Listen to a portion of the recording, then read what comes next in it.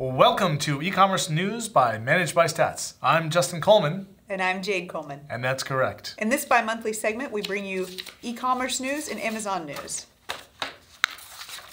In our first story, Amazon's going to be making some changes to the buyer-seller messaging, and that's going to be starting November 3rd. So stay off of Amazon's naughty list this holiday season and only send messages on the following topics. Request a product review and seller feedback, resolve an order fulfillment issue, request information needed to complete the order, send an invoice, schedule delivery for a heavy or bulky item, verify a custom design, ask a question related to a return, and schedule an Amazon Home Services appointment. So if you don't want a lump of coal in your stocking for the holidays this year, don't do the following things. Order or shipping confirmations. That's going to affect a lot of you. Emails that only say thank you. That's going to affect a lot of you. Emails that offer your assistance if buyers have any issues. That's also going to affect a lot of you. Marketing and promotional messages, including coupons.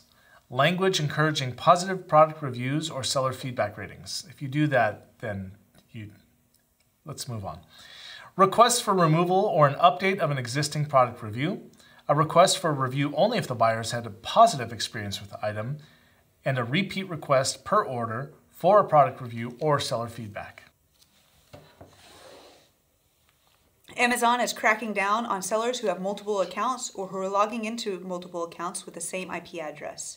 In the last month, a number of Amazon sellers have reported having their accounts deactivated due to this, and Amazon is not making it easy to reinstate their accounts. This comes on the heels of Amazon changing the terms of service for the health and safety and supplement area. Did you know that if you have products in this area, you have to ungate each and every new product that you list? We found that out the hard way. Yeah, we did. So now it's not just ungating a category. You have to ungate each new listing for each product. In our next story, Amazon's added 7 new countries to Amazon Project Zero. What is Project Zero, you ask? Well, it's just this little project that they launched to stop counterfeiters and hijackers from ruining your life. So this brings the total up to 17 countries where you're protected, which is a darn good thing. Amazon has released some important dates for this holiday season, the most notable being their extended return policy. Now, consumers who purchase anything starting October 1st can return it all the way up until January 31st. This affects quite a lot of you. Sorry. This policy includes things that are shipped by Amazon and also by the seller. This is interesting because Amazon just released the date for Prime Day as October 13th and 14th. So, Amazon Prime Days. That's right, Justin. Target will be competing with Amazon Prime Day with Target Deal Days. They are also on October 13th and 14th. Target has announced that they're going to have double the deals that they had last year, which is very political of them because they don't actually say what they're going to do, just that they're better than the competition.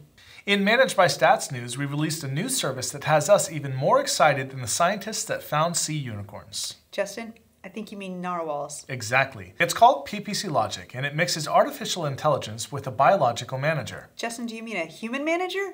Yeah, that's what I said. It's our PPC agency designed to remove all the extra time that you have to put in managing your PPC campaigns. MBS has also launched a new podcast called AMZ Seller Real Talk, hosted by Curtis Johnson and yours truly. Since you're already on YouTube, you can find it here on our YouTube channel. Or here. In fake-ish news, somewhat loosely based on reality, very loosely, Alexa just released Amazon One, a new device that links your handprint to your credit card for Amazon-based brick-and-mortar stores in Seattle. With this, Amazon can provide the NSA with all of your biometric data and your conversations. Alexa went back and forth on choosing the name before choosing the title Amazon One. She went through Amazon 9000, Amazon 1984, and Amazon NSA. I really like the middle one. Me too, Jade. You've been accepted for assimilation. Okay. According to the sources inside Amazon, Jeff Bezos has just received the memo from Alexa and we're waiting for comment. That's all we have for you today. We'll see you next time for another edition of e-commerce news by Managed by Stats.